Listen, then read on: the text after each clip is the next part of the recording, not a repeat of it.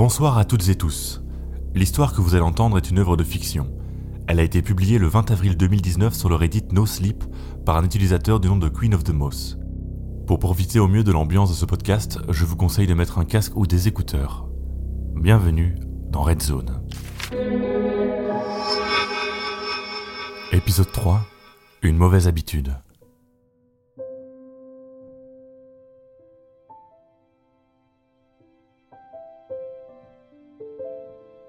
Ça va faire presque un an que je suis en couple avec ma copine actuelle, et le mois dernier, on a décidé d'emménager ensemble. Peut-être que c'était trop rapide, je ne sais pas. En tout cas, mes parents, eux, le pensaient. Mais honnêtement, tout se passait très bien au début. La cohabitation était presque parfaite, si ce n'est une petite dispute de temps en temps, comme pour n'importe quel couple.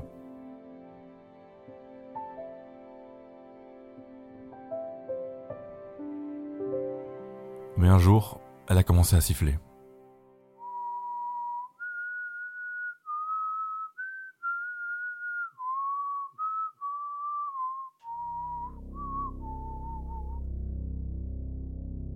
C'est 3 fois rien, je sais, mais elle sifflait toujours ce même air étrange et ça avait le don de très vite me taper sur les nerfs.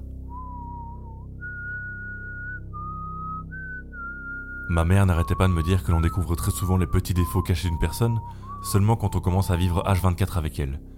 Je ne m'attendais pas à ce qu'elle ait autant raison.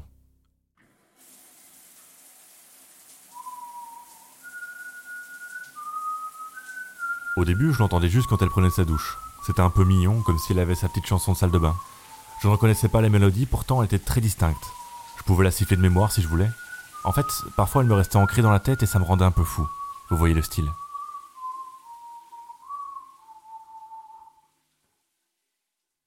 Après quelques semaines, je lui ai demandé d'où venait ce maudit air, mais elle ne m'a pas répondu. Elle s'est contentée de ricaner. Je me suis juste dit qu'elle avait dû l'inventer elle-même, que c'était quelque chose qu'elle faisait inconsciemment, par distraction. Mais sérieusement, c'était presque devenu invivable pour moi.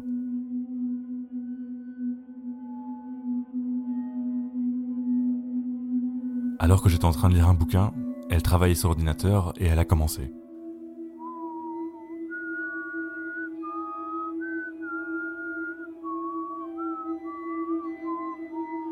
J'ai vraiment essayé de l'ignorer.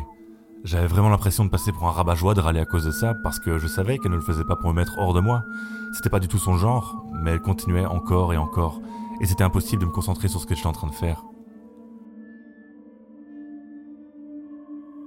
Il y a quelques jours, je lui en ai enfin parlé.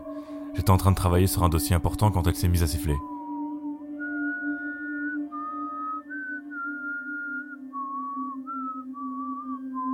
Et de plus en plus fort.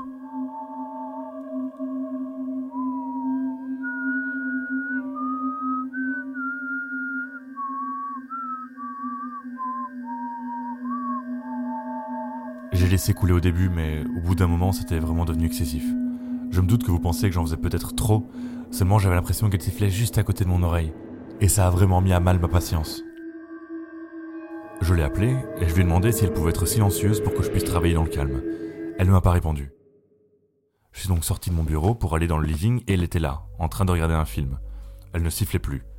Je ne sais pas pourquoi, mais la voir là, posée dans le fauteuil en me regardant comme si elle ne comprenait pas ce que je voulais, ça m'a vraiment énervé. Je le sentais. Je lui ai demandé, le plus calmement possible, si elle pouvait arrêter de siffler si fort, mais elle m'a dit qu'elle ne sifflait pas du tout. À ce moment-là, je me suis dit que peut-être elle ne réalisait pas ce qu'elle faisait, pourtant, ça semblait délirant. Personne ne peut faire ça sans s'en rendre compte.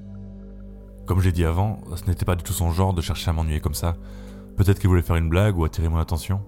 Elle a dû voir à quel point ça me tapait sur les nerfs, mais elle n'a plus dit un seul mot. Il y avait une tension dans la pièce, c'était la première fois que je sentais ça depuis qu'on vivait ensemble. Même si elle n'a plus sifflé la journée après, je n'ai pas réussi à travailler. Cette confrontation m'avait vraiment perturbé. Bien sûr, le soir d'après, elle s'est remise à siffler.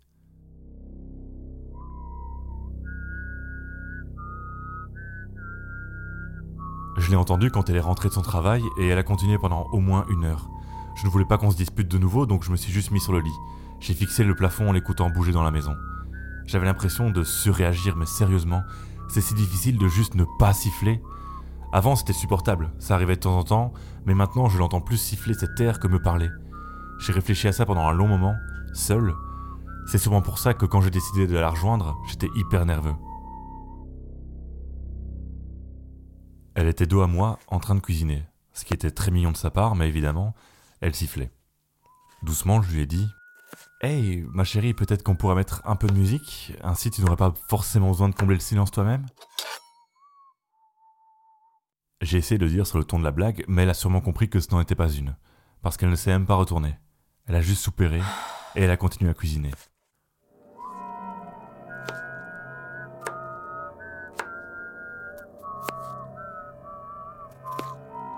Au bout d'une longue minute, je lui ai dit que j'étais désolé qu'on se soit disputé à cause de ça, mais je voulais aussi lui faire comprendre à quel point je n'en pouvais plus. Que ma vie serait beaucoup plus facile s'il n'y avait pas constamment cette satanée mélodie partout où j'allais. Je sais qu'on a tous nos défauts, je lui ai expliqué que moi je faisais attention à ne pas faire de bruit de mastication à table, je savais que c'était une mauvaise habitude pour elle, donc ça me semblait juste qu'elle fasse aussi un effort pour notre cohabitation, pour notre couple. À ce moment-là, elle a pété un câble. Elle s'est retournée, elle m'a hurlé qu'elle ne sifflait pas et qu'elle ne comprenait pas c'était quoi mon putain de problème. C'était évident qu'elle niait la chose, mais je n'avais aucune idée du pourquoi. C'était un moment horrible pour nous deux, on se provoquait à tour de rôle. Je lui ai demandé si elle avait des troubles obsessionnels compulsifs et pourquoi elle était autant sur le défensif par rapport à ses sifflements, mais elle m'a crié de la fermer. Elle n'en pouvait plus de parler de ça, comme si c'était moi le problème. Auparavant, je ne m'étais jamais énervé contre elle, mais là j'ai craqué. Je lui disais d'arrêter de siffler avant que je perde la tête. Elle m'a traité de fou avec un ton horriblement méprisant que je ne connaissais pas. C'était la goutte d'eau. Je pouvais plus le supporter, je devais le faire taire ses sifflements. J'ai attrapé une des casseroles en fonte et je l'ai frappée aussi fort que possible sur la tête. Elle est tombée et s'est fracassé le crâne contre le comptoir. Dans cet élan de violence, tout était trouble, c'était le chaos. J'ai dû la frapper encore 3 ou 4 fois au sol. Je me souviens plus, mais c'était horrible. Il y avait du sang partout et sa mâchoire s'était décrochée.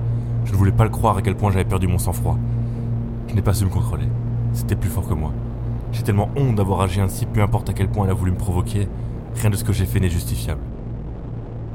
Sauf qu'en plus de me retrouver avec un tas de remords, j'ai un autre souci. Elle continue à siffler. Je lui ai demandé encore et encore, gentiment, de bien vouloir arrêter, mais rien n'y fait. Elle ne me laisse même plus de répit. Ça fait 2 jours qu'elle est couchée sur le sol de la cuisine, les yeux retournés, la bouche grande ouverte, en train de mariner dans son propre sang gelé, et elle arrive encore à siffler. Je ne sais pas quoi faire. Elle en fait beaucoup trop, je le sais, mais j'ai pas envie qu'on se sépare. Tais-toi.